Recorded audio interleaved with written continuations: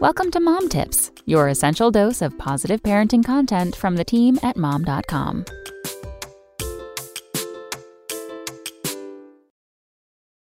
Mom shares hack for wiping down yucky and wet slides at the playground. A mom is sharing a genius hack for tackling the playground after it rains. Often parents will avoid playgrounds after a rain shower simply because of the wet equipment, because honestly, who wants to go down a wet slide? But one mom said a little rain doesn't have to ruin the fun.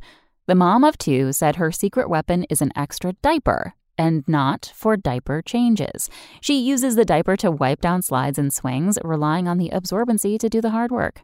The mom admitted that her hack is a bit wasteful, hello inflation, but added that it's worth the fresh air and change of scenery. The hack is simple, yet genius, especially since a lot of parents would rather not be stuck inside the house due to bad weather or what's left of it. But with every genius hack comes some critics or those with alternatives. Some parents in the comments pointed out that diapers are too expensive to be wasted on wet playgrounds and suggested using a towel or paper towels instead. Another parent said they put their kid in a waterproof onesie. We didn't even know that was a thing. Another parent suggested bringing a set of extra clothes and letting your kid have at it with the wet playground. But one person probably had the best suggestion, a squeegee.